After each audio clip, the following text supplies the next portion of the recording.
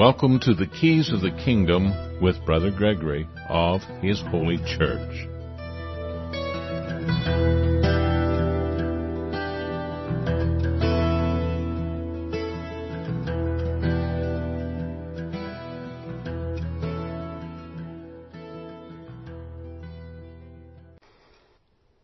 Well, welcome to Keys of the Kingdom. I'm Brother Gregory, and we're going to talk about the Kingdom of God. And I've sent out some notices about what we might be talking about today.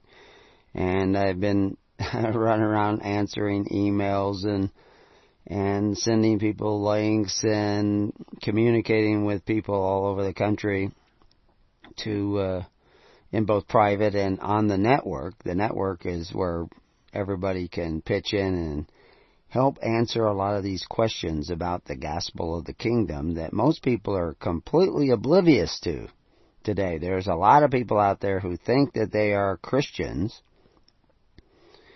because they have formulated in their mind a doctrine, which they call a Christian doctrine, and there are thousands of preachers out there, tens of thousands of books and articles and opinions about Christ.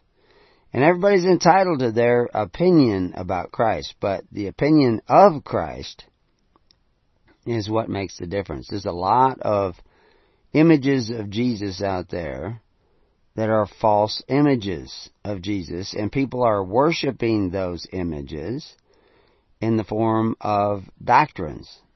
They have these memorized or analyzed doctrines of Jesus Christ, and they believe in those doctrines, and they think that is the same as believing in Jesus Christ, because they believe in an image of Christ that they have formulated out of their own minds or with the help of the minds of scholars and preachers and pastors and what have you. Your opinion of Christ doesn't mean anything, has no value whatsoever. It's just your opinion. It's only when you actually conform to what Christ and who Christ really was that salvation can be obtained. You can tell me you believe in Jesus all you want, and that doesn't make it so. You believe in something you call Jesus. And it may be right, it may be wrong. Chances are it's not 100% right. I mean, odds are against you. Simply because most people, the world would not be the world we see today if everybody really who claims to believe in Jesus actually did believe in Jesus. And that's just fundamental, and it is also what Jesus taught, that many will claim to know Jesus, say they are coming in Jesus' name, say that they are doing their work in Jesus' name, and He doesn't know them. As a matter of fact, He will call them workers of iniquity and tell them to get away from Him. Now, He didn't say a few, He said many. And then we're told over and over again by Peter and Paul and others that we're going to be entangled again in the yoke of bondage. We're going to become merchandise. We're going to curse our children with evidently with debt because of our covetous practices. We're told that's what's going to happen, and that we would go back into the bondage of Egypt, which has always been a problem with mankind. We were literally in the similar bondage under Nimrod. It's what Cain was setting up in his first city-state. It's what the Israelites started setting up with the golden calf. You know, we think, well, we don't worship a golden calf, but all the golden calf was a centralized bank. It was a way in which to store their wealth in a common way They had something else that they passed amongst themselves as if it was money. And all their gold and silver, which represents portable wealth, it actually represents land. You can't literally buy land without paying some sort of substance, and usually that meant silver. It did with Abraham, or maybe silver and gold. But nobody buys land that way anymore, therefore nobody owns the land. Just by common sense, you give somebody else's note and you think you own the land. No, you don't. And we explain this in great detail, but we're not going to go into that today. But the fact is, you don't own your land, you don't own your labor, you don't own your children. Your children are in debt, born in debt, cursed with debt. And all this is because you think you believe in Jesus and you don't believe in the real Jesus. You believe in some aspects of His character. But if I told you, if I told you something in a sentence or maybe even a paragraph where I told you 6 things that are true, all related, but the 7th thing was a lie, not true, then isn't the whole statement a lie? I mean, if it's a single statement, isn't the whole statement a lie because something wasn't true? So if you tell me you believe in Jesus, but you don't believe in all of Jesus, all the aspects of His character, all of what He said to do, then you don't really believe in Jesus. You believe in an image of Jesus that you have carved out with your personal doctrine, usually with the help of other pastors, preachers, and pontiffs.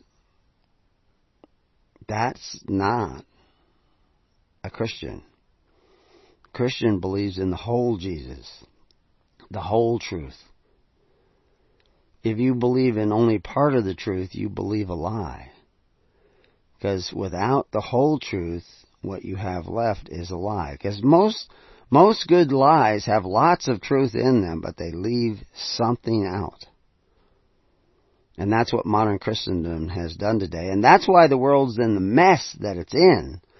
It's not the Illuminati, it's not the Rosicrucians, it's not the Jews, it's not the, who else do we got? Freemasons. It's not these guys that are the problem. It's the fake Christians that are the problem. Now, a lot of fake Christians, they're Christian in many ways. I mean, they do a lot of things the way Christians would do it. They may not be far from the kingdom of God. But if they think they're already there because they believe in Jesus, but their view of Jesus is not complete, then they're not really Christians. They may be close to the kingdom of God, but they have to continue to strive. Unfortunately, preachers are there to make you think you've already arrived. You're already saved. You already believe in Jesus. Therefore, you're already saved, and there's nothing you can do, which is a satanic gospel. It's not what you do that saves you, but it's your faith in the real Jesus. And the faith in the real Jesus, the whole truth, will set you free. Will make you whole again. You cannot be whole. You cannot be perfected in Christ unless you accept the whole of Jesus Christ. And people are not doing that. They're not accepting the whole of Jesus Christ. They're actually accepting something a lot less. So anyway, I said I was going to talk about being as wise as the serpent and as harmless as the dove. And I mentioned Samuel Garrod, who is a Amish fellow who made a chickweed salve and was arrested for this after being warned, and tried, and has been sentenced to 6 years in prison because he made this chickweed salve. And people are all up in arms. Richard Mack was there at the trial, and he was complaining about it. I know Richard. I've talked to Richard. We've had long conversations where he whispered in my ear some things that he doesn't say in public. But he's a nice guy. He's kind of a constitutional sheriff-oriented guy. But he doesn't get it. I mean, he's not far from the kingdom in many ways. He's courageous. He's charitable. He's sincere. But he doesn't quite get it. I met him at a conference with another fellow, Peter Kershaw. Peter Kershaw was putting on a conference concerning, I guess we could say the free church, but he was focused on the unregistered church.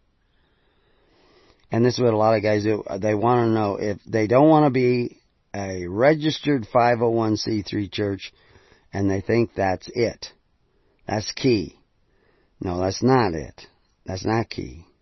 You can actually be a registered 501c3 church and closer to the kingdom than some of the unregistered 501c3 churches that I have seen. So, and give you an example, I mean, you could be a Roman centurion and be closer to faith in Christ than many of the devout Protestant ministers I have seen over the years. The measuring stick of Christ is Christ himself. How much like Christ yourself are you? And Christ laid down his life for his fellow man. He was forgiving even when they were pounding nails into his body. I don't know that everybody listening to the sound of my voice can say the same. I wouldn't dare say that I could. I hope I could, and I know with the strength of God that is possible. But I cannot conjure up that strength with my own mental commitment. The commitment to seek the kingdom of God and his righteousness is not a mental choice. It's not done with your mind. Your mind should follow your heart and your soul. Is your soul willing to lay down its life for your fellow man? In the course of the trial, Garrod, who had made this chickweed salve, which a lot of people, evidently Richard Mack uses it, his wife uses it, and a lot of other people use it. I've heard of other people who use it. And he was arrested for it, because of a complaint by the Food and Drug Administration, because he didn't receive proper approval. But in his paperwork, he writes, I am not a creation of state government. As such, I am not within its jurisdiction. Well, now that's an interesting statement, and of course, now we'll talk about some of the people who commented to an article that I looked at, was brought to my attention by one of the people in the General Network. Those words were written by Samuel Garrod in a document filed with the Kentucky Federal Court back in June. And Garrod is an Amish farmer, as I mentioned already, and was convicted in March of selling herbal health products, and reported to the Lexington, and this was reported by the Lexington Herald Leader, which is a paper back there, that one of the problems with his product was that they were not adequately labeled as required by federal law. Now, a lot of people said that, I'm not questioning the fact that there was injustice done here. The idea of sending somebody to jail for selling a chickweed salve, which all the ingredients are available to anybody. Yeah, and it could possibly cause a rash if someone had an allergy to chickweed. But almost anything you buy in the store, I mean, peanut butter can cause a rash if you're allergic to peanuts. But that's not an FDA-approved drug. It's just peanuts. And people who are allergic to nuts could develop a rash. So, I mean, that didn't mean anything. It wasn't proved in court. And so that's really irrelevant. Now, there were supposed some claims made in the course of his advertising about what this chickweed salve could do. But what is the crux of the problem? Well, before we go on to that, let's look back at sentencing a man to 6 years in jail for not having adequate labels on his the product that he is producing and selling. What's that going to cost the American people to put him in jail for 6 years? We're talking $50,000 a year, maybe $35,000 if he goes to a really cheapo prison, but it's going to cost a lot of money. We're talking hundreds of thousands of dollars. Is that just? Well, everybody talks about being just for Garad. Is that just for the American people, that they're going to have to shell out hundreds of thousands of dollars, probably they already have, because of the cost of the case, because this guy didn't have adequate labels on his chickweed salve? I don't think that's just. Because you're putting your children more, because the government operates on borrowed money, which everybody knows. Anybody who's seen the news knows that the government borrows money on a regular basis, always increasing the debt. We got to borrow more money to run the government. It's all running on borrowed money, which of course is not keeping the Sabbath. It's the opposite of keeping the Sabbath. They got people running around thinking they're keeping the Sabbath by taking a Saturday off or some day off that they calculate up by the calendar. Meanwhile, everybody's operating in debt. And the Sabbath is about not being in debt, working 6 days and then taking your day of rest. Debt is about taking your day of rest and owing 6 days of labor. See?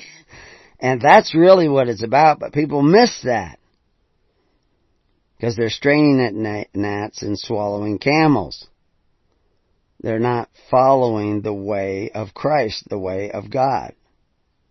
They're following some sort of doctrine they've imagined in their head. Oh, we've got the right calendar and the right day, and everybody else, they don't have the right day. They're not doing what God said. But they're not doing what God said.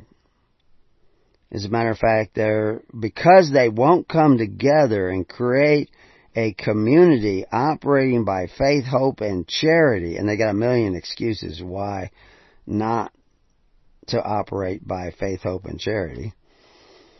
Tithing's been done away with, or tithing is only animal products and animal byproducts. It's insane. The kingdom of God operated with free will offerings. It was a voluntary society of moral people who cared about their neighbor as much as they cared about themselves, and knew the only way they could really practice that caring was to come together in linked congregations. How do you link thousands of congregations? Congregations need to be small. 10 families, which could be several hundred people if you count a family as grandpa and his sons and his unmarried daughters. It's easy for every grandpa to have 10 to 20 to even 30 or 40 or 50 people under the care of his family. Because he's the head of a family. He's the elder of the family. He's the oldest of the family. That's what elder means. It's what it meant in the Old Testament. It's what it means in the New Testament. That's an elder. Someone who is the head of a family. the oldest father of a family. And no one is sui juris if their father is still alive. And I've seen Gerad's father. Gerad's father, he's an old guy, walks with a cane, got a long Amish beard and everything.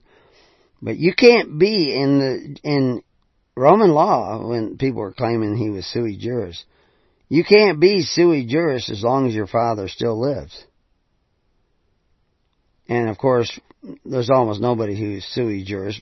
Probably the Amish come closer to it, but no one is sui juris as long as the state is their father. And that, of course, is what's happened, is you have called the state your father, and you eat at his table with great appetite for benefits. And there are some who say, I won't take any of their benefits, but they won't set the table of the Lord. They won't gather together in a network of congregations to set the table of the Lord. They aren't sending out ministers to rightly divide the bread from house to house, and most of them are not even casting their bread upon the waters. They are not seeking the kingdom of God. They're just seeking to go off and do their own thing and imagine that they believe in Jesus.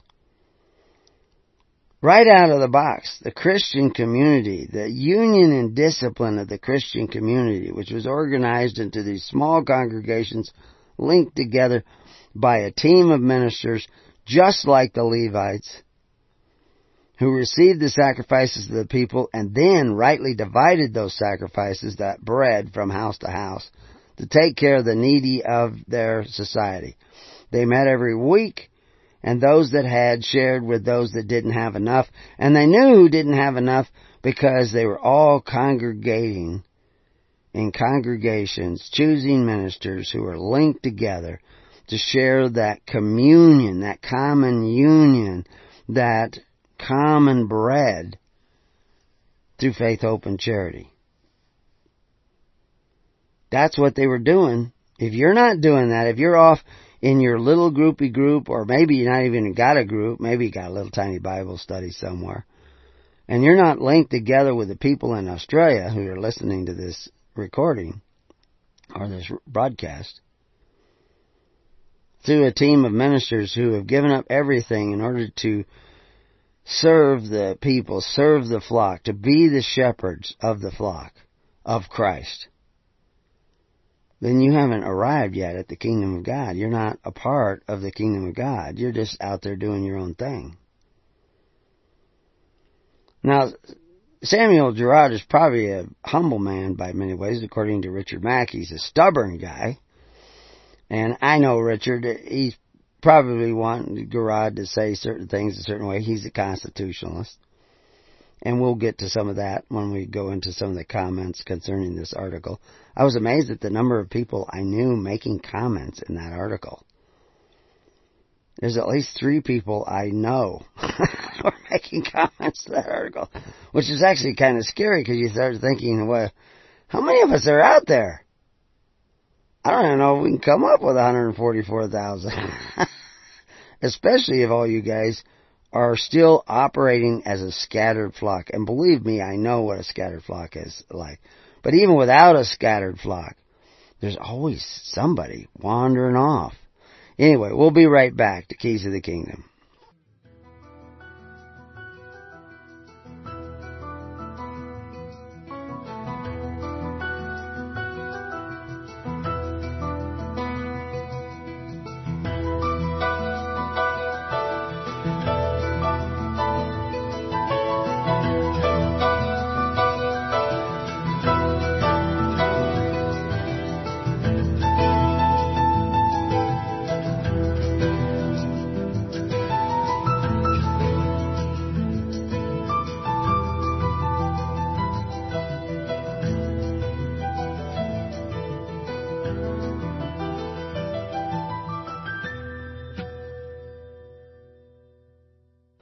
Well, welcome back to Keys of the Kingdom. Well, we're going to try to get through the basic gist of this, and people aren't going to like what I'm going to tell you next. But there will be people who don't like it. But you think about it. Just the other day, just yesterday, as a matter of fact, in the evening, somebody was here talking about people that, they hire a lot of people, and they have to pass a drug test, a lot of them, because a lot of the people they hire have to have a CDL, which is a commercial driver's license. And if you have a CDL, they have to pass a drug test. He personally doesn't care whether somebody smokes marijuana, or because he actually had an employee he saw buying marijuana once, and he teased the employee by pulling up next to his vehicle, and when the guy came out, he shouted, "What are you doing here?" You know, and the guy was very nervous and everything, because he was buying evidently some sort of marijuana product at one of the local stores here in Oregon. And he was just joking, the guy, because that guy doesn't have a CDL. He works for him, but he doesn't have a CDL, and so he's not subject to drug testing, because that's not the kind of work that he does. And he's a pretty sober, hard-working guy and everything, but evidently he was very interested in trying out some of the marijuana. And this idea of smoking marijuana, to me, I have absolutely no interest in smoking it. I know that the oils can be medicinal, but I know a lot of things can be medicinal that people should probably not consume unless they were in need of it. And then if they were in need of it, they should be questioning, why do I need this external product in order to deal with this problem, this medical or health issue? Because there may be other causes. Almost every health issue has more than one cause. And also, if we're really Christians, how come we can't heal those? I mean, Christ wasn't going around buying products. Oh, you know what you need? You need this. You need 6 grams of this or 2 ounces of this daily. Try this and call me in the morning. He was just healing them. Period. So these are all questions that you have to ponder if you really want to find an answer. You know, why do I need this? But the point is, when we were talking about this, is I don't really care if they legalize marijuana. I don't care if they legalize cocaine or heroin. If I think those things are stupid, in most cases, they're absolutely no value medically.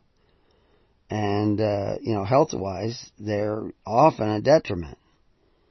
I mean, he was pointing out that he knew guys who smoked, but that didn't lead to another drug, and it didn't cause violence. It didn't cause them to have accidents on the highway, while alcohol does.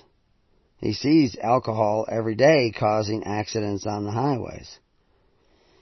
Well, he doesn't see marijuana doing that. But he does see marijuana causing people to lose their job because they don't come into work. They can't apply themselves. They don't apply themselves to their family, and their family breaks down and relationships break down because they're all obsessed with smoking marijuana.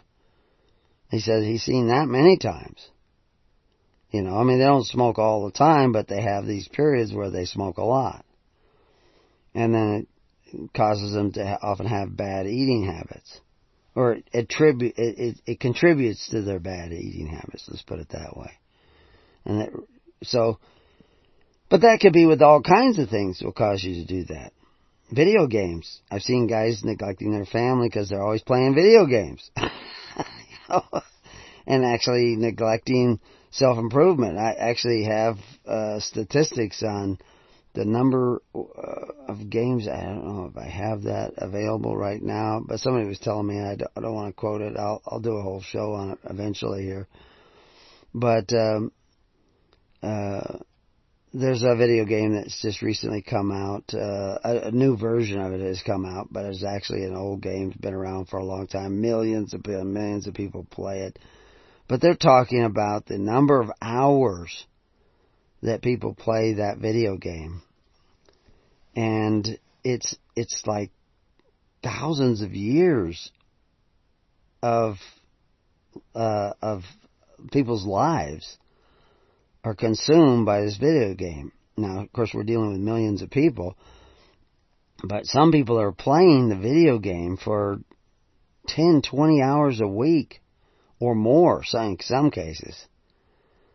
That, I know a guy who lost his job because he was a farm worker and he was supposed to be out there cutting hay and baling hay, and he was pretty much on his own most of the time, running big machinery. And he would quit after like 7.5 hours and go home. And first thing he did when he got home, I was there working on the building that he lived in. First thing he did is go over there and fire up a video game. And the rest of the time I was working there, hanging doors and stuff, he just played video games. And I heard the rancher call up and was talking to him about the field, and he said, oh yeah, I only stayed there about 7.5 hours today because just bouncing on that machine just took too much. Well, I know the owner of the ranch. He works 12, 13, 14, 15-hour days on a regular basis. He doesn't go in and play video games.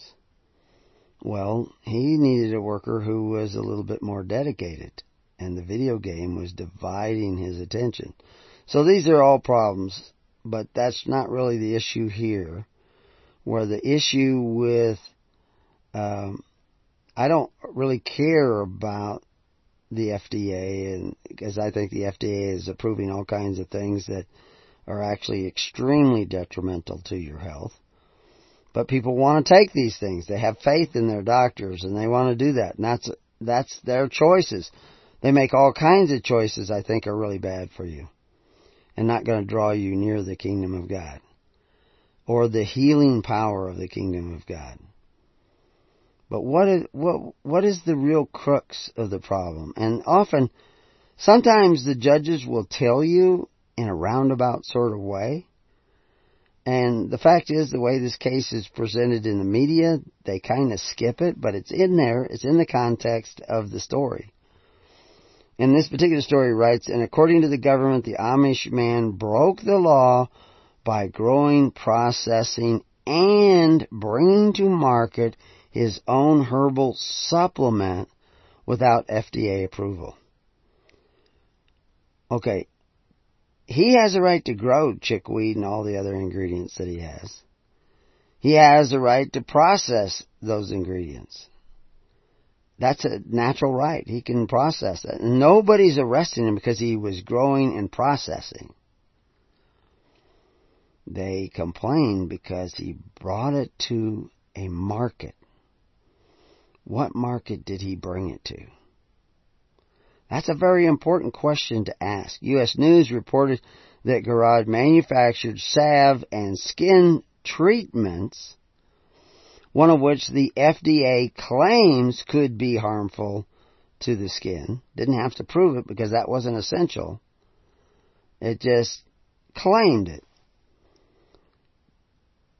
Garage claimed one extract could help cure cancer. Well, I could claim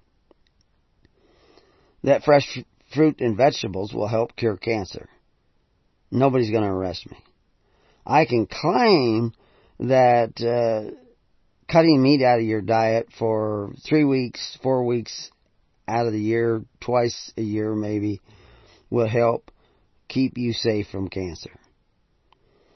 I could tell you also to not ingest chemical hormones, etc., that are in common everyday meat. Don't eat meat that's GMO produced. Don't eat vegetables that are GMO. That will be healthier for you and help you keep clean of cancer. Nobody's going to arrest me for that. But if I were to create a product and advertise that and take it to a particular market, and that's the emphasis here, I could get into trouble. And because this is what I told the guy who was talking about the marijuana, which is why I went into that story, is that I don't care whether somebody legalizes marijuana and smokes marijuana, but if they're giving it to my 10-year-old daughter, they're going to answer me. the common law may kick in. And I'm going to come up and rub shoulders with that individual, and they're not going to do that anymore. Because they have no right to sell it to my minor children. Because they're under this father, this household. They don't have a right to bring their products into my house and sell it to my underage children. And it's not just age, it could be competency. Say I had a child that was 30 years old, but he was not, he was mentally impaired. Do I have a right to come and talk your mentally impaired child into eating stuff I think is good for them? Or do I have to go through you? Do I have to check with you? Because you're the one in charge of that mentally impaired child. I mean, you're taking care of them. You're providing for them. And somebody else is going to come in and tell them, oh, you don't have to eat this stuff. You should eat this stuff. Do I have a right to stop that individual from doing it? You bet. Don't I? I mean, he's feeding my children stuff I think will do them harm. And, the fact is there's a lot of evidence that marijuana to underage children, will impair their development. It's different when you're older. But to the underage children, I think that marijuana can be very distracting to the natural thinking processes of even older people. But I also know that there are some medicinal values, especially to the oils, that can help deal with issues like cancer, like Parkinson's, lots of things, a lot of seizures. I mean, you can give the oil to some kids that are having seizures, and it will stop the seizure. And if you don't stop the seizure, it could kill them. Now, Jesus' hands upon that child could stop the seizures and cure them and have him arise and walk. The hem of his garment could do that. The virtue in him could do that. You can ask yourself why you don't have the virtue to cure that child. In the meantime, you may have to give something that stops the seizure or the child will die. I mean, it's like, a child needs to learn to swim, but while he's drowning, you may need to go out there in a boat and pull him up in the boat, okay? You may have to use artificial means until he can learn to swim or maybe even walk on water. You're going to have to help him. So I have no objection to those artificial means if that's necessary. But you should always be asking yourself, why haven't I already taught this child how to swim?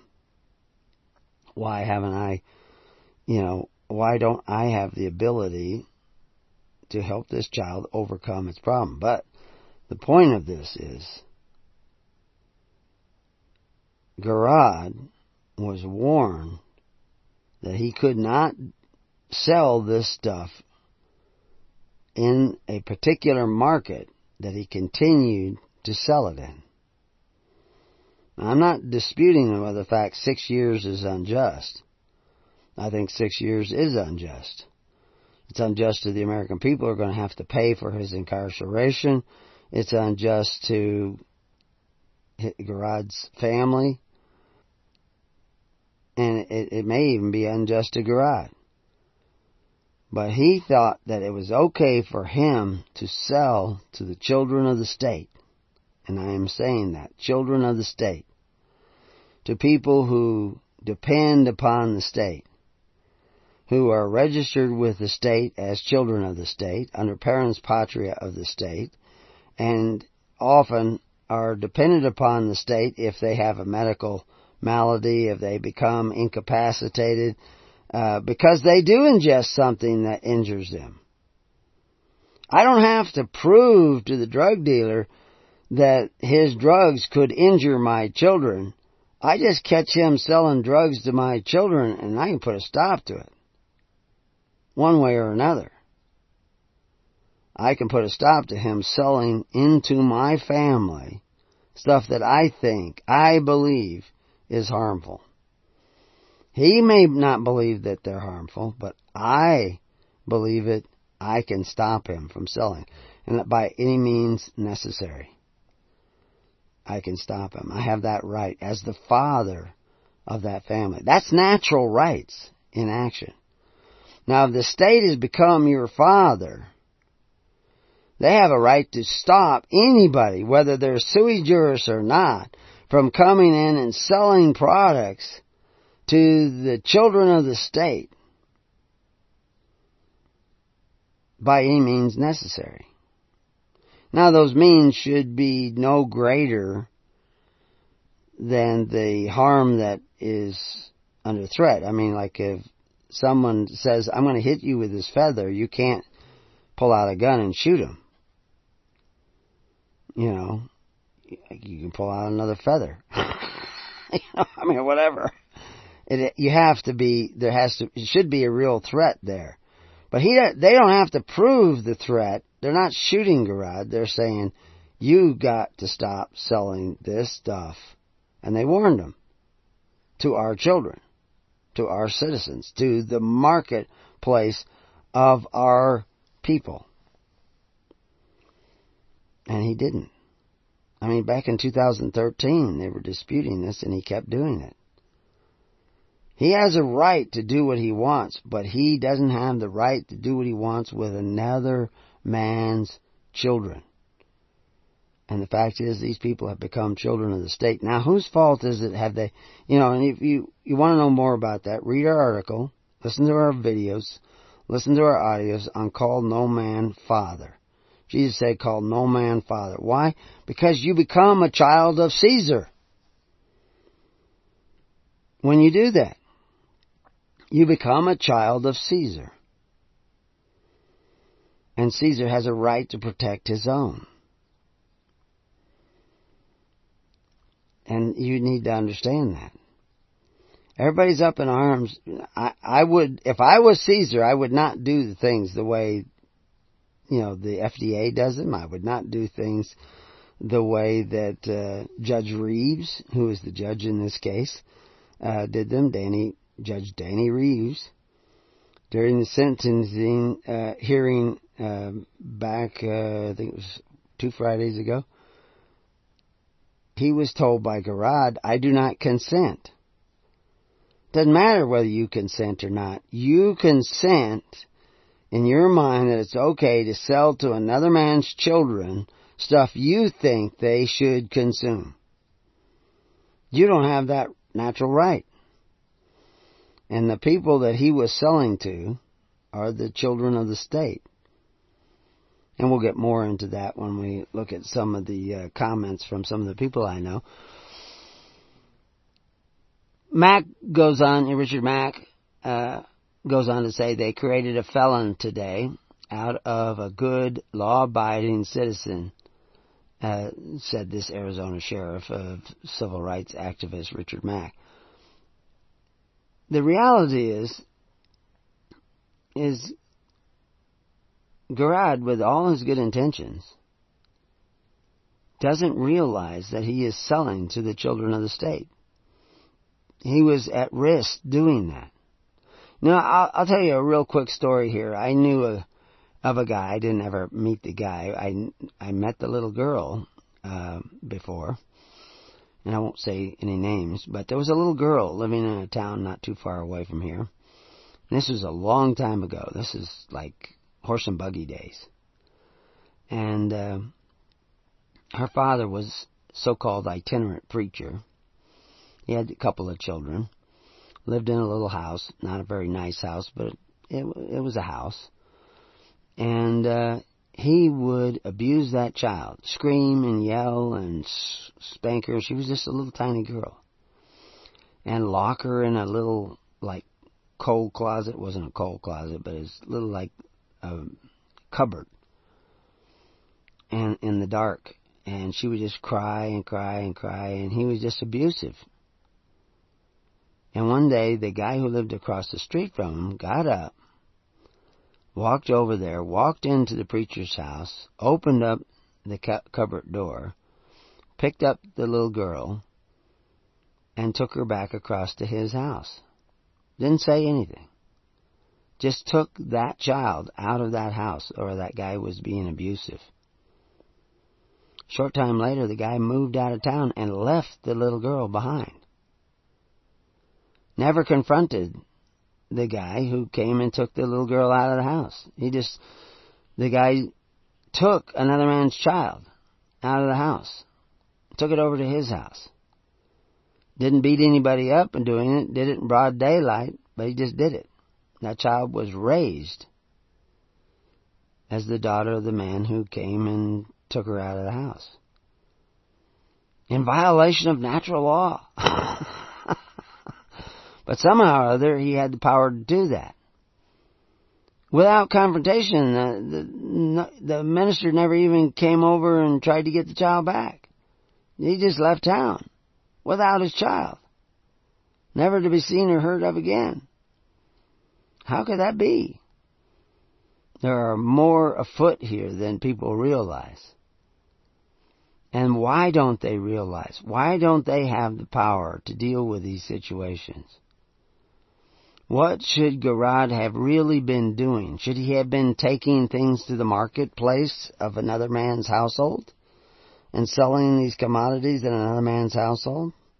If the commodities were really helpful, could he have gone about it in a different way? A wiser way? You know, one of the first martyrs of Christendom was actually prosecuted for practicing medicine without a license. It was a dentist who was arrested and eventually executed for practicing medicine without a license.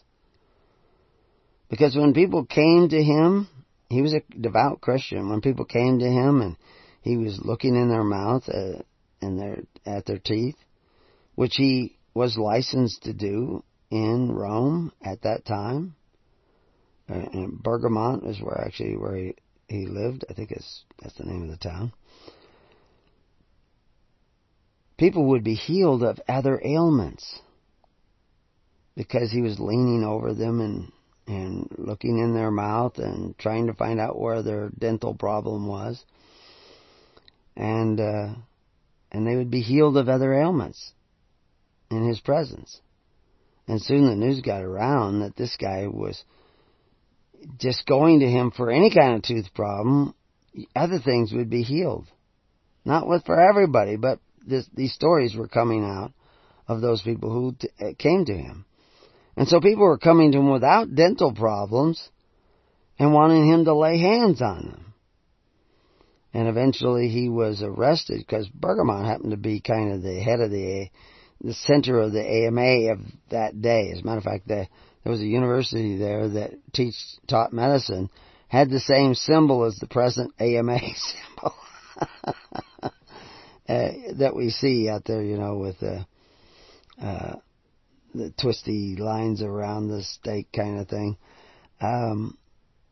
They had that same symbol, but he was charged with practicing medicine without a license because people were coming to him to get healed for things that were not dental related. Because he was healing them. And the news got out. And so that was an executable offense. A lot of offenses by that time in Rome had become executable. But there's a wiser way to do this. And this is what we're going to need to look at. And we need to be wise enough to see that other way. And we'll talk about that when we come back to Keys of the Kingdom.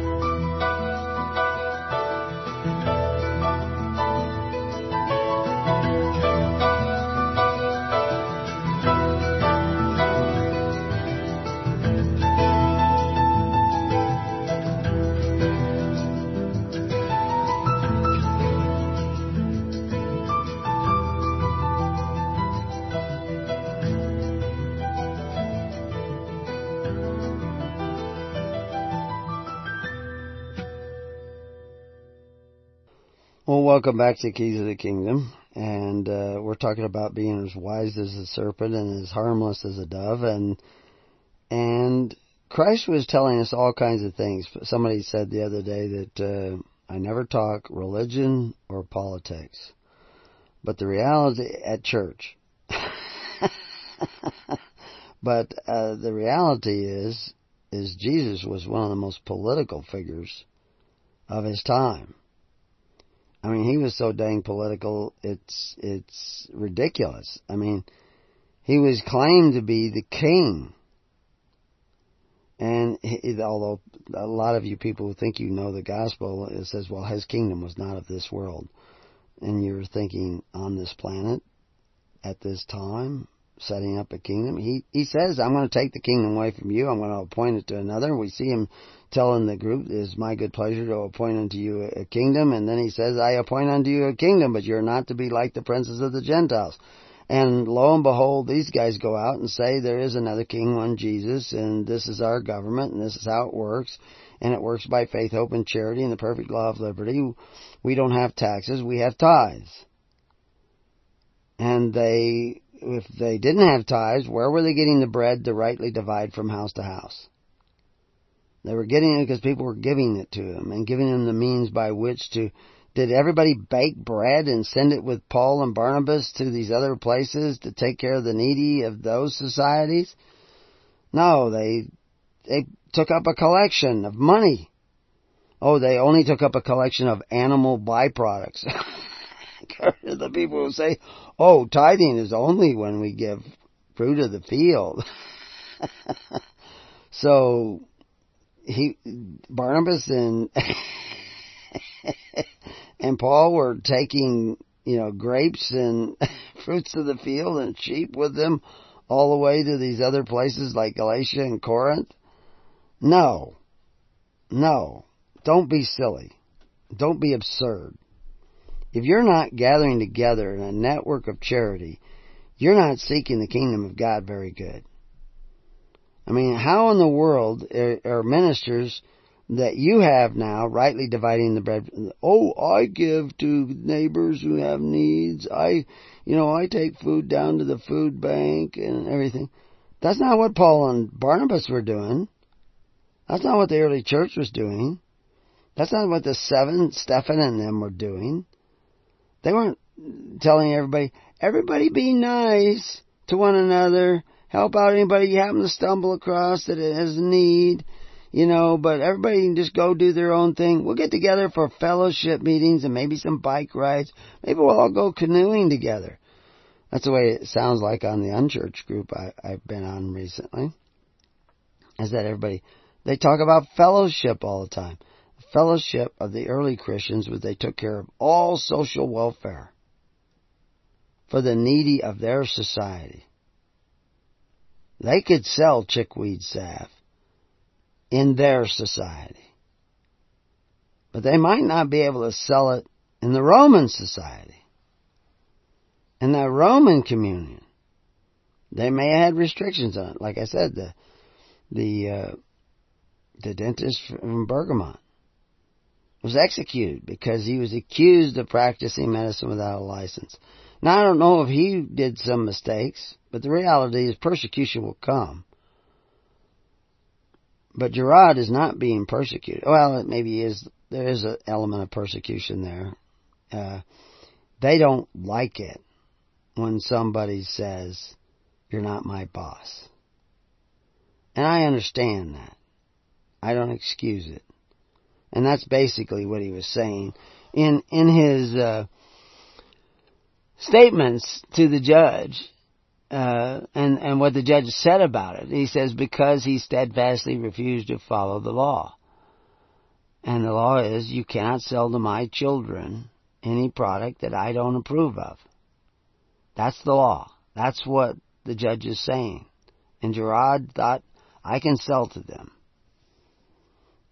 I can give them what I think is best for them.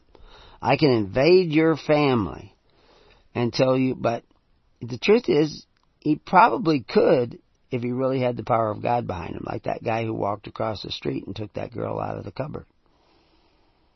and took her over to her house. She just passed away here not too many years ago. Very old lady. But people don't understand how this works. Because their head is full of their own personal doctrines about Jesus. You're not supposed to believe in your doctrines about Jesus. You're supposed to believe in the real Jesus. And why couldn't Garad see that he was selling to the children of the state? Selling in a marketplace. Advertising in a marketplace. In a commercial marketplace. To those children of the state. Now, people don't like to refer to themselves as children of the state. They don't, I'm a man of God and everything. It is not enough that you do not want to take the benefits of the world. And the word world there is organized system, constitutional order, or system of government. And that's what Jesus' kingdom is, not a part of that government, of the world. It's separate from the world. And that's one of the reasons why you don't want to be a 501c3 incorporated church, because that puts you of the world.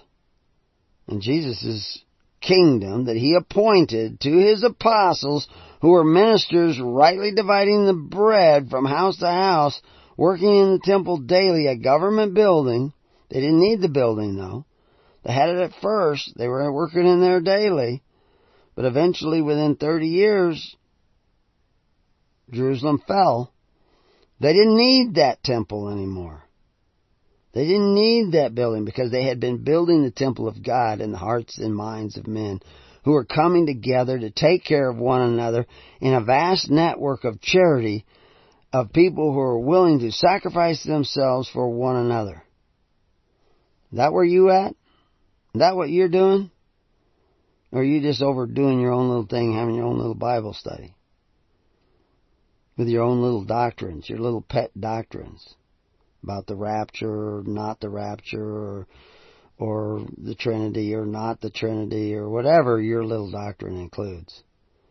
Are you taking care of one another? Are you living by faith, hope, and charity, and loving your neighbor enough to help him live by faith, hope, and charity? Are you getting...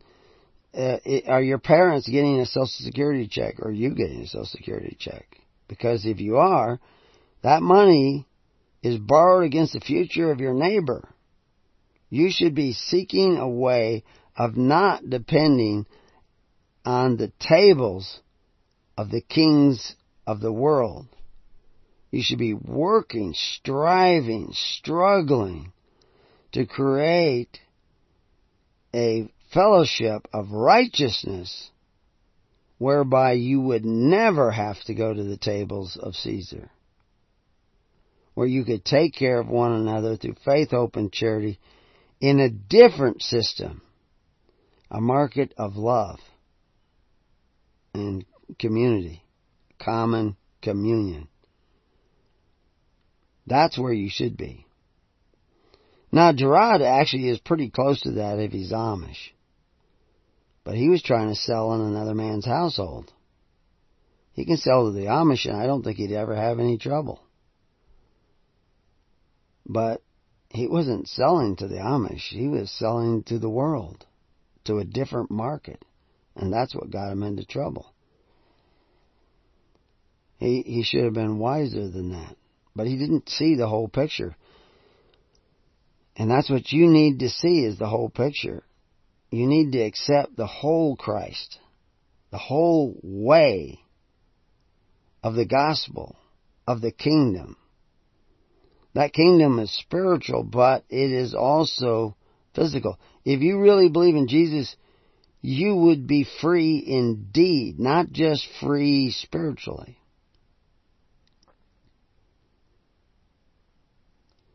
Now, one fellow who was an attorney for Gerard, he's actually a kind of what they call a standby attorney, because Gerard was representing himself.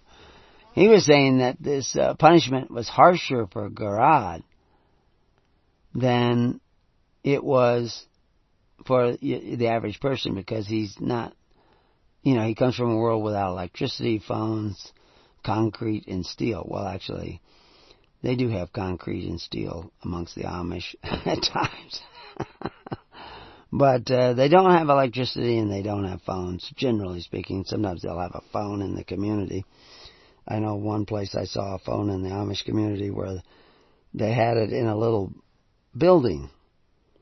It was just a little kind of square building, and you could probably get 5 people standing in there, maybe 10, and had a phone in there, and anybody could go and use that phone if they needed to use a phone to communicate with the outside world.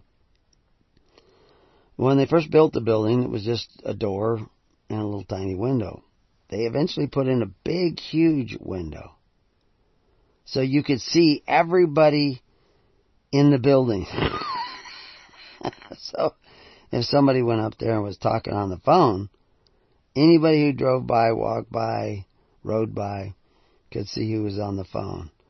And it was just a way of bringing a little bit of police to the Amish community, so people didn't want to be seen sitting on the phone for hours, because that's idleness. So that was just the way the Amish deal with these problems.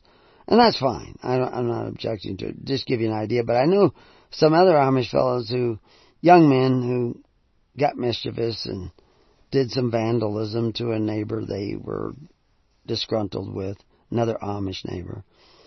And they were prosecuted for the vandalism and put in jail. Well, they were supposed to be in there for a couple of months or something. And the sheriff let them out. And he said, and people complained that he just let them out.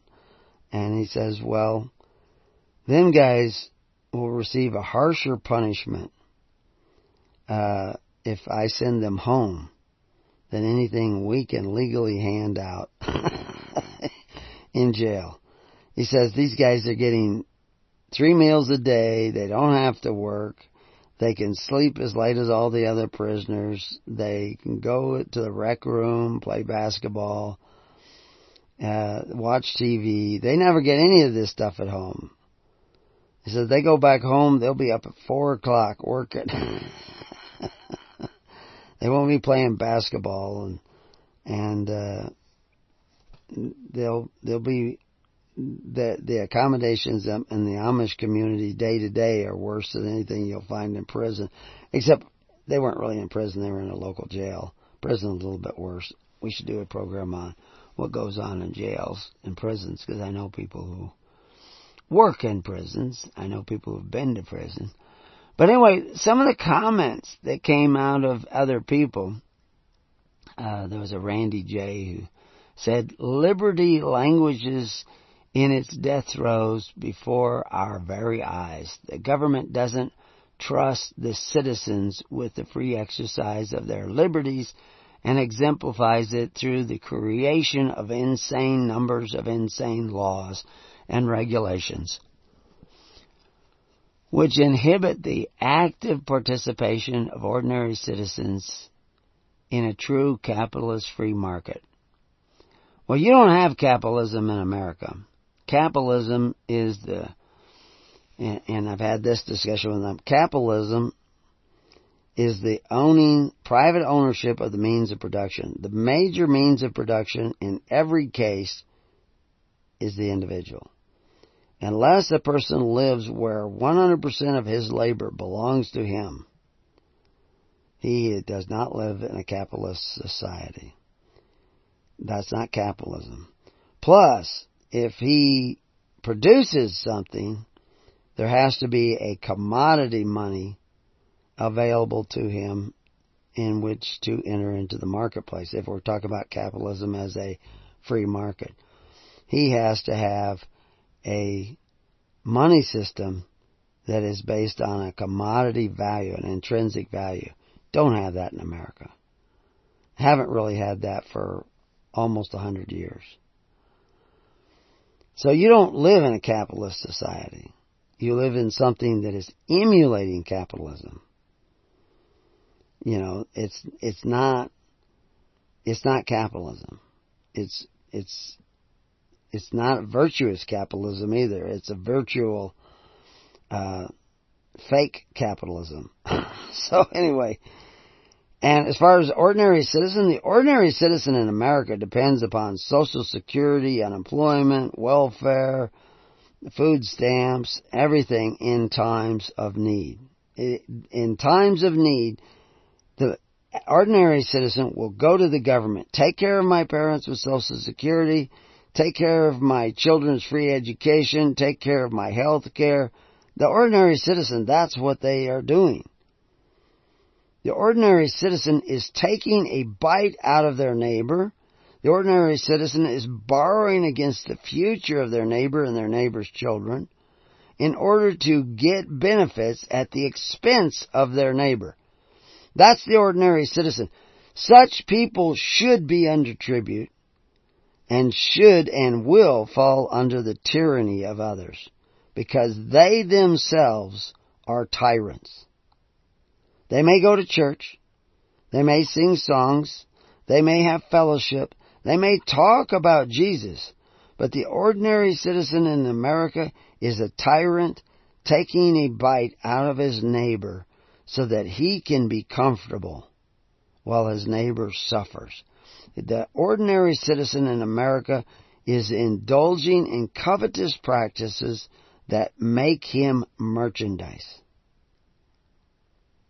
And his masters can regulate, arrest, and incarcerate anybody who tries to sell their children, their citizenry, stuff they do not like.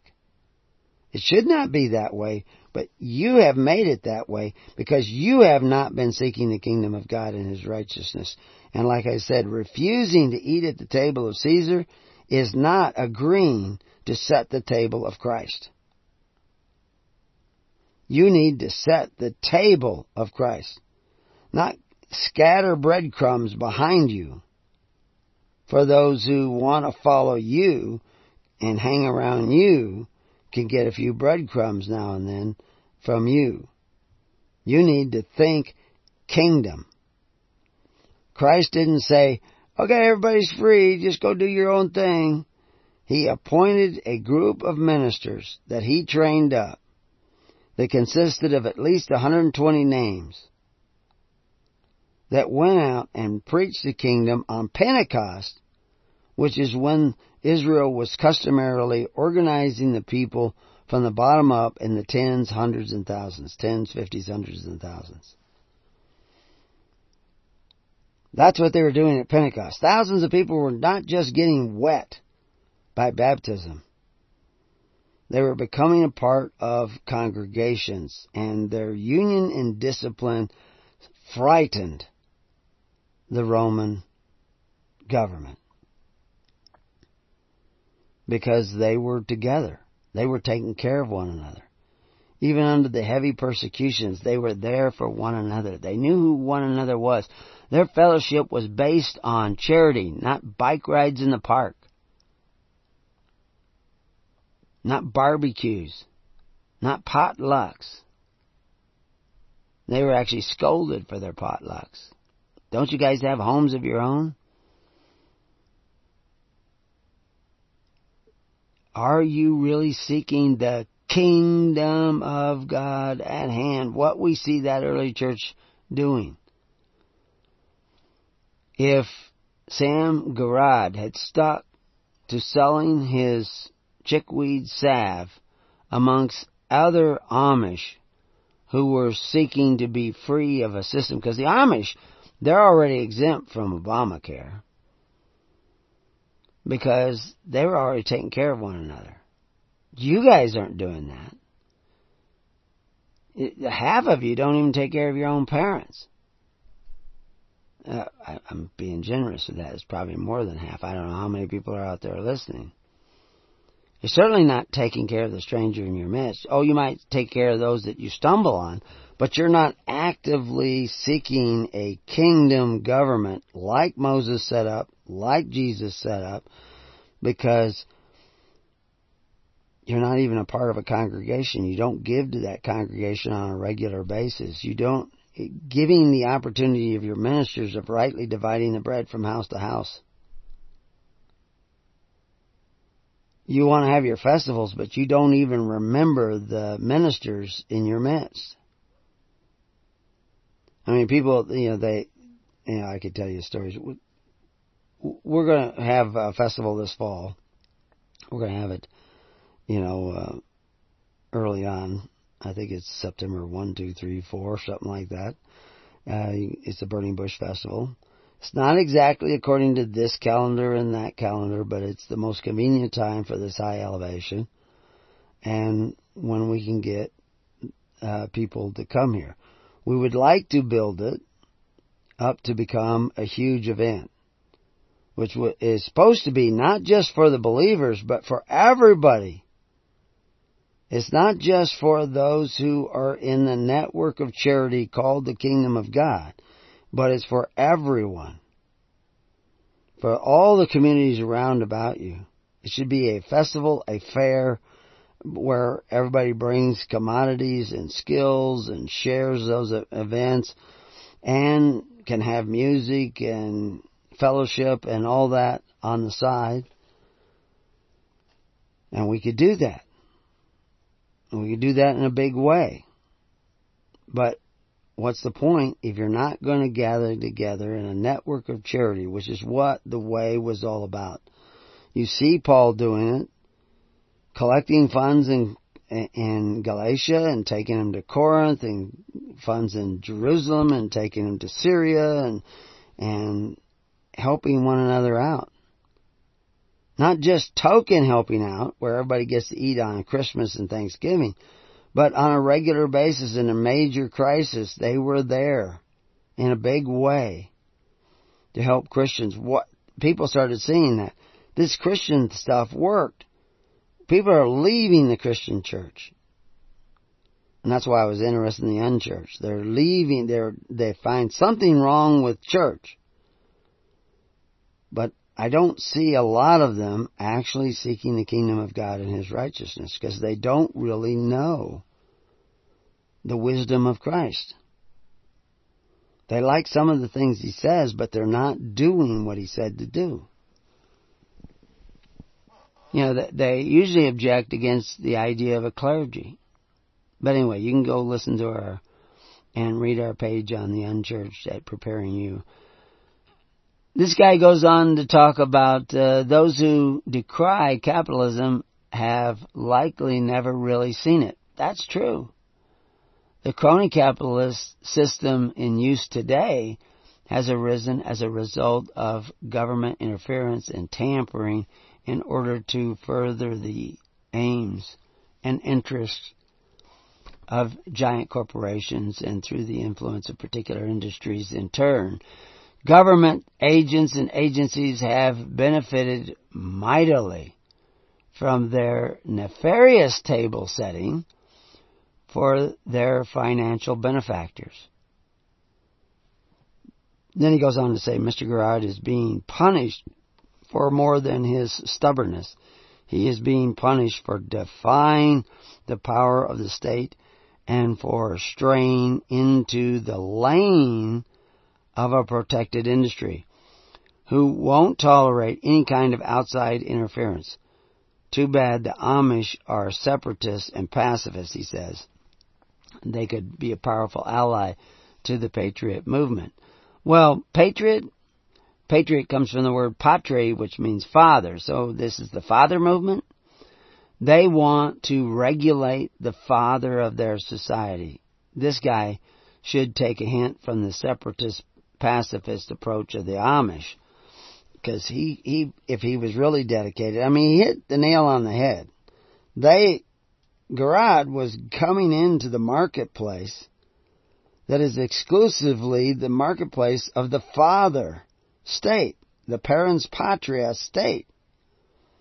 He was selling to the children of the state. This fellow is a child of the state. Now, I understand that he has a sense of justice and a sense of righteousness, and he has a fairly good perception here.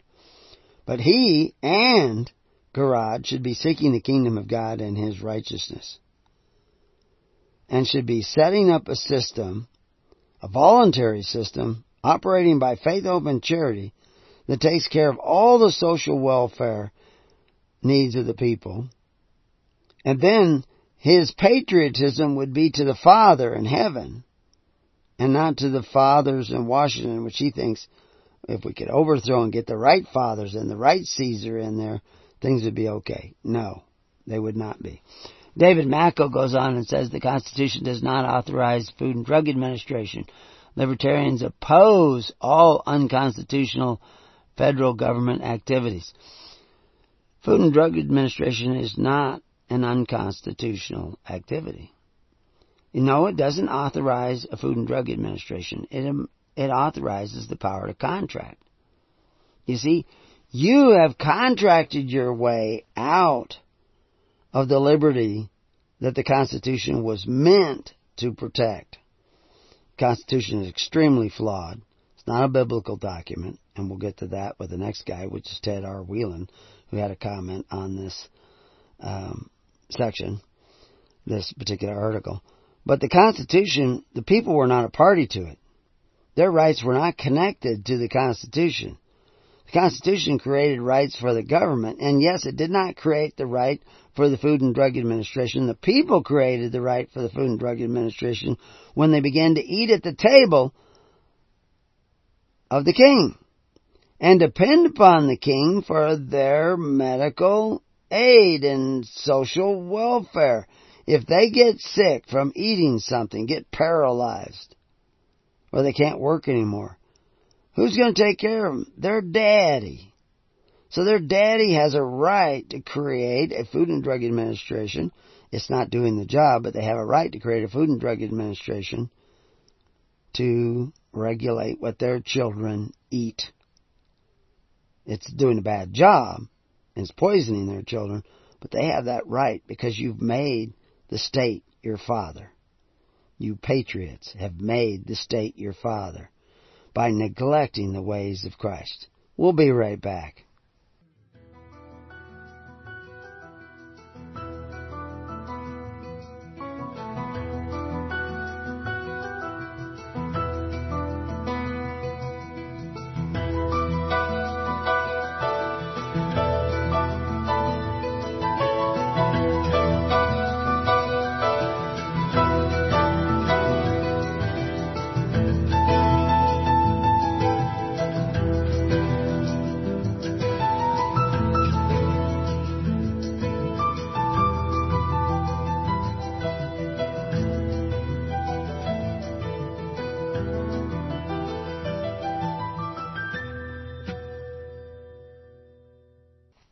So basically we were talking about the fact that the federal government actually had a case against Girard because of the fact that Girard was trying to sell to the children that are dependent upon the federal government for their health and welfare.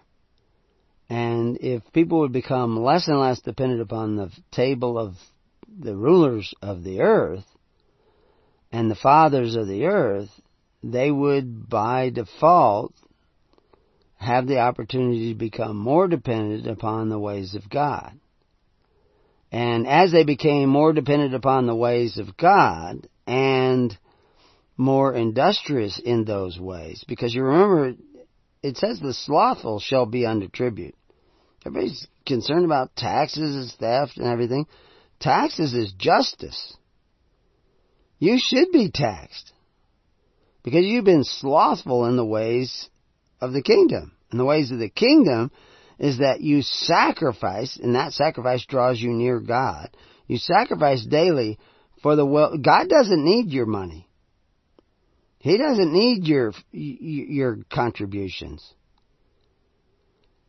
You need to give to take care of the needy. You need to care about the other sheep as much as you care about yourself. And like I was talking about earlier at the program about the scattered flock, I know what a scattered flock is like. I know what a flock. And when I first began to herd sheep on the desert, I heard blackface sheep. Blackface sheep are farm sheep. They've been inside a fenced farm field so long They have lost their gregarious nature, their natural gregarious nature of coming together. They've lost that. And they are more interested in filling their bellies than staying together. And fortunately, I was pretty young. I was a marathon runner. And I herded sheep with tennis shoes on. And we got through that. But as we developed our herd, which we have our own breed now, and they're white-faced sheep, and they stick together. They have a gregarious nature. Once I headed them home, they all go together. And, there could be improvements in that, but they stay together.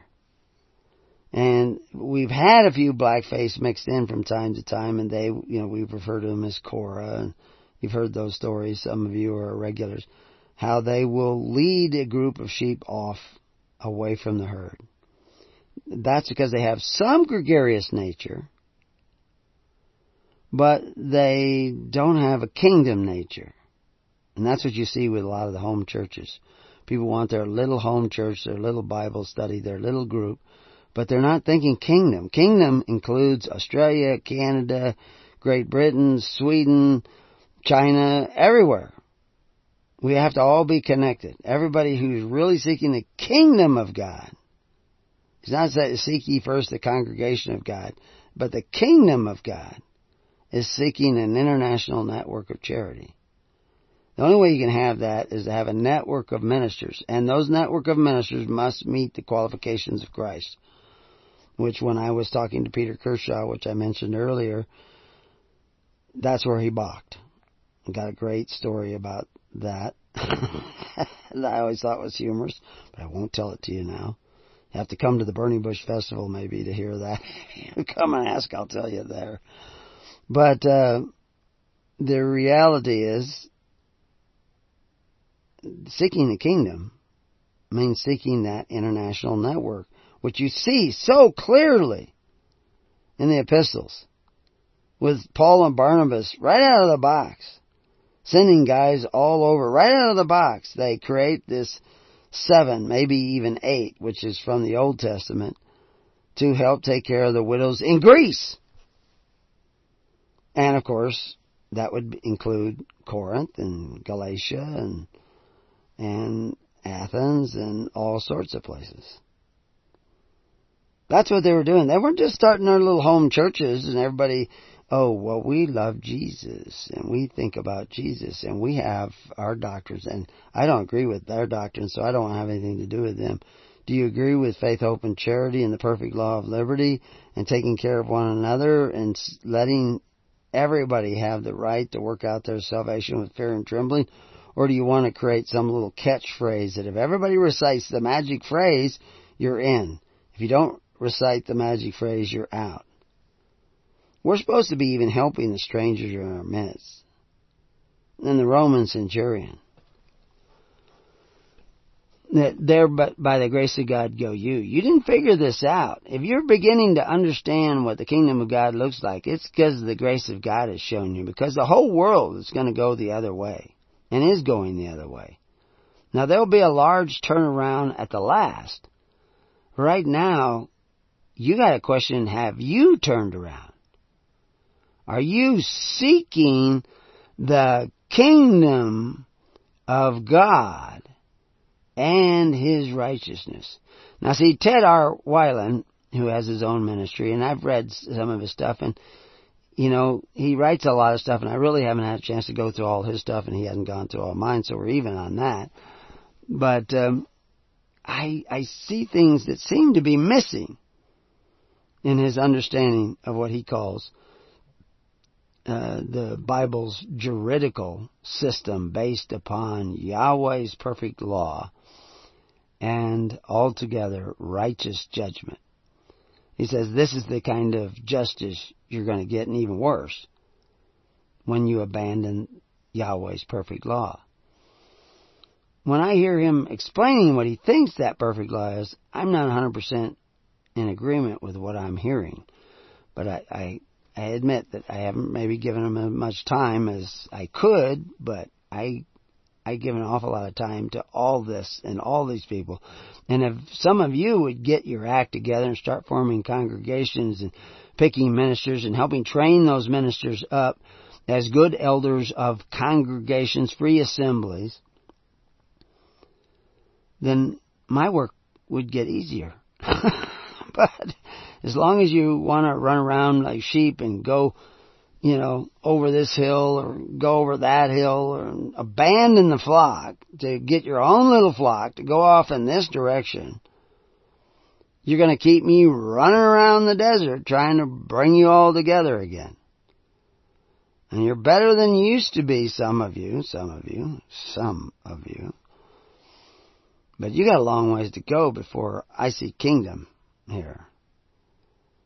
But I've committed myself to feeding His flock, so here I am telling you how the kingdom works. Ted writes, according to Habakkuk, not only did the Chaldeans' authority originate with themselves, but so did their justice, and so does the justice of we the people, has that all in caps, we the people of the United States, in order to form a more perfect union and establish justice. He goes on to say, what an audacious assertion. Only Yahweh is just. Only He can establish justice. Well, that's not true. It is true, but it's not true. You are supposed to be establishing justice because Yahweh is supposed to be living in your heart and in your mind. Now the question is, what would that look like? Would it look like we the people in the Constitution of the United States? Well, I've already written a book on that, which is free online, Contracts, Covenants, and Constitution, which shows that the Constitution is missing major items required according to biblical juridical systems to be in any constitution if you decide to have a leader who can exercise authority. In other words, a chief executive officer. You were to put 5 things in a written constitution and read it to them every day. Only one of them is in the Constitution of the United States. So yeah, the Constitution is extremely flawed. And if people would try to make themselves patriots of God instead of patriots of the government which they have created for themselves, they would be served better by their repentance. But anyway, which I agree with Ted on that, and I just don't see Ted doing what the early church did. But I see the early church doing what early Israel did. But I don't know if he's got that grasp yet. But anyway, he goes on making a comment about this article, quoting Psalms 89:14, justice and judgment are the habitation of Yahweh's throne. Mercy and truth shall be before thy face. Well, the kingdom of God is supposed to be within you. If it is within you, then you are going to bring justice about by your actions. I don't see that happening.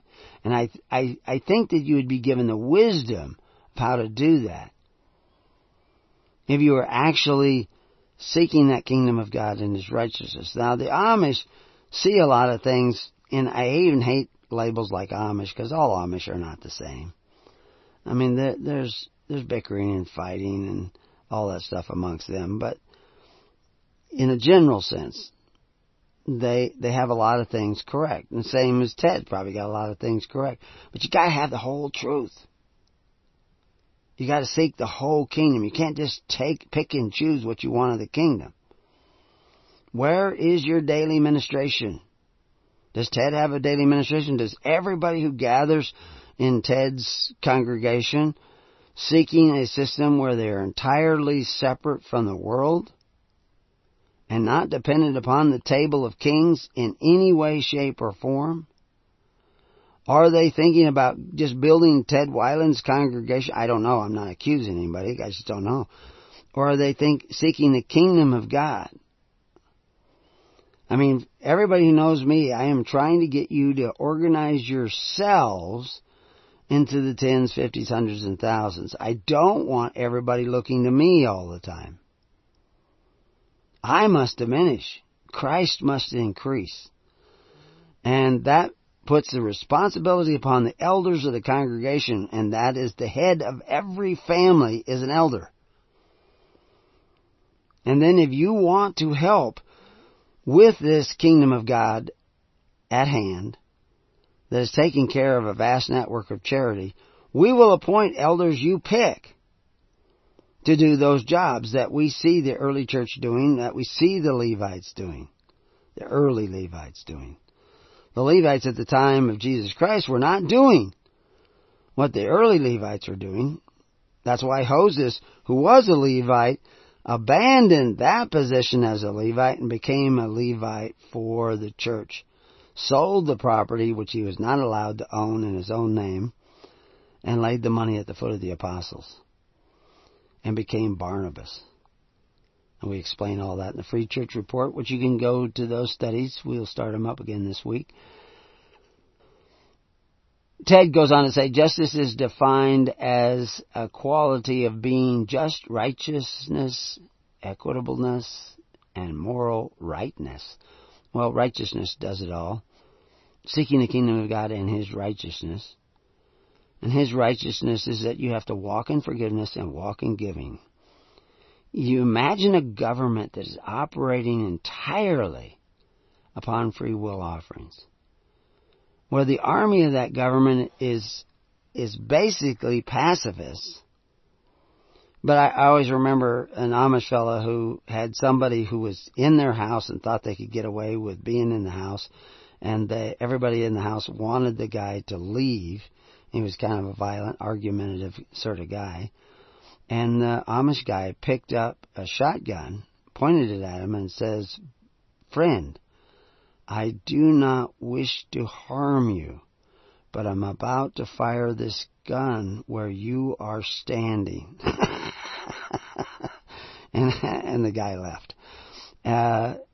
He was a pacifist. He did not want to take up arms against people. But then again, there came a time where he had to do something. And these are things we work out. We should want to be pacifists and let God do our battle. The Israelites defeated the entire Egyptian army and did not have to raise a sword. But they had stepped out during the plagues, taking care of one another, and even taking care of other Egyptians, which is why thousands of Egyptians left with them. Taking care of one another through faith, hope, and charity. That's what they were learning during those plagues. You're going to have those plagues. They're going to come suddenly. But you need to start practicing now. We need to start building that network now. Everybody should be becoming a part of a free will assembly, of a free assembly, and contributing to those assemblies so that we can be about our Father's work. And then we would be patriots of God instead of patriots of men. He goes on to say their unwillingness to apply the same criterion to we the people is evidence of we the people is in need of God, indeed a God to them. Actually, I don't believe the Amish people were holding up the Constitution. Richard Mack probably was. Another guy, I'm going to run out of time here, another guy who spoke up is Dave McElroy. I've known David McElroy for a long time. The court goes on, he says the court goes out of its way to punish a harmless Amish farmer for his old-fashioned herbal remedies not being labeled per FDA laws, but allows high-ranking government people to behave like lawless criminals that even murder people, sexually abuse children, and steal billions of tax dollars without so much as a whimper of complaint. There is no justice in America. Well, there is justice in America. And what you're seeing, this corruption you're seeing in the government, this abuse you're seeing in the government, is justice. Because we have been slothful in the ways of God. Because we aren't coming together. Like I said, think about this. If everyone out there who claims to be a Christian, a believer in Jesus Christ, were striving daily to create an international network of charity so that not one Christian had to go to the tables of Rome, the tables of men who exercise authority one over the other, to apply for the benefits of men who claim to be benefactors but exercise authority one over another. If all the Christians were striving daily to create that network of charity, there would be all kinds of justice in America. That would be what you would want to see. But you're not going to see that. But that doesn't mean that that's unjust. That is the result of slothful people who say they believe but are not doers of the word, who are not coming together to feed my sheep, to take care of one another, to love one another in faith, hope, and charity. They're coming together to talk about their created idols, which is the image of God that they have created in their own mind through their personal doctrines and private interpretations of the Bible. They'll come together to get that. You know, it's one of the things you see amongst the people that I happen to notice. That there's all these videos out of people, you know, like they've outlawed people using the wrong pronouns for people, and they're creating in other countries non-gender related pronouns so that you don't offend anybody.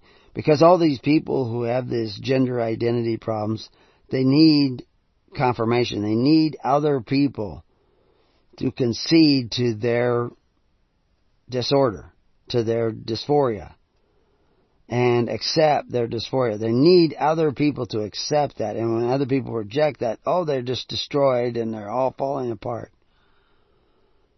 Faith in God doesn't require that. I don't need, what was it, Morpheus said, my beliefs don't require that you believe it. I don't need that. I know that America doesn't need to pray for justice. It's getting justice. It needs to pray for mercy. But if it wants to be heard in its prayer for mercy, it needs to have mercy for others. One of the common mind blocks that I see, in the mental blocks, the stumbling blocks, whatever you want to call it, that I see is that people don't want to see their part in creating the system that they have. They say, I paid into the system, I have a right to take the benefits. There is no money. If you're taking benefits, if you're seeking the benefits, if you're counting on the benefits, you're counting on somebody forcing your children and grandchildren to pay for your welfare. That's what you're doing. You're counting on the benefactors who exercise authority. You need to forgive the fact that they squandered the money that you've put in their treasury. Thieves and robbers have already eaten it up and consumed it. They're operating on borrowed money, and they actually have been from the day one. The countries, they talk about it balancing the budget once, which isn't actually true. You haven't had a solvent government since 1837. It's been operating in the red since 1830. When you signed up for Social Security back in 1933, your parents signed up, your grandparents signed up. They were saying, I know you're broke, but we want benefits at the expense of our neighbor. You're doomed. You're now reaping the rewards of that injustice. There is justice in America. You just don't want to admit that you've been slothful in the ways of God. You have not been righteous. You've been enmeshed in covetous practices. Another fellow, John Carlton, wrote, should the common man be forced to submit to the elite's corporate administrative law? He says, no, but hell no. No, wrong. You should be forced because you've been unrighteous. You've been slothful. You should be under tribute. You want to change that. you have to start seeking the kingdom of God and His righteousness. Now, you're not going to get there. You can't bring it about. Your works aren't going to make it happen. But if you seek it, like the prodigal son, if you turn around and try to go back to be a servant in your Father's house, a contributor to your Father's house, a sacrificer in your Father's house, God will run out and meet you halfway, and He can set you free again. But if you're going to continue doing your own thing, with your own private interpretation, creating your own image of Christ and His kingdom, and not coming together in an international network of charity, where when you contribute, you're contributing to people you don't even know. I mean, you contribute to a minister that you know, but then you know he's going to give to somebody you don't know. The red button in reverse. Because you have to love those who don't even know who you are. You have to do that if there's going to be grace. Because it says, what grace have you if you only love those who love you? If you're only charitable with those who are charitable with you?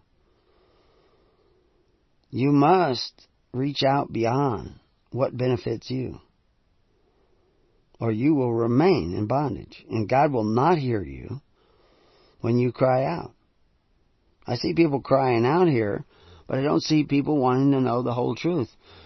Gregory Allen, it says Gregory Allen of Johnson. I don't know if this is the Gregory Allen that I know, but about the only thing left in challenging those with the guns and badges to become cold-blooded murderers by demanding they either shoot us dead or leave us alone. Well, I don't think we have to go there yet, but you have to be willing to die. You have to be willing to lay down your life. And then it will be God who protects you. He says, Garad was unlawfully arraigned.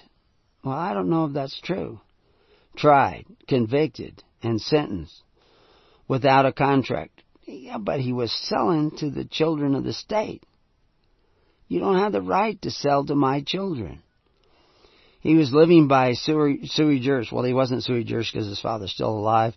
And I could go on and on about this, but we'll have another program this afternoon that might touch on this. But until then, peace upon your house, and may God be with you. God bless.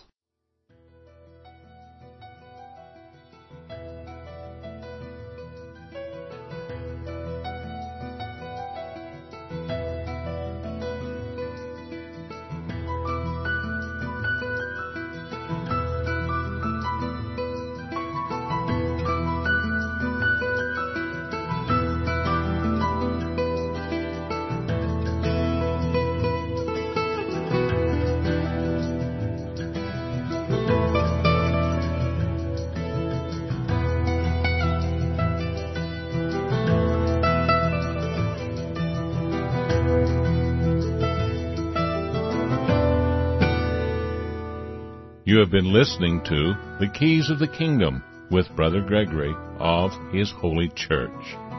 For more information on the educational ministry provided by His Holy Church and Brother Gregory, including services, counseling, lectures, books, and other audio materials, please write to His Church at Summer Lake, Box 10, Summer Lake, Oregon, 97640. You can also find us on the web at www.hisholychurch.net.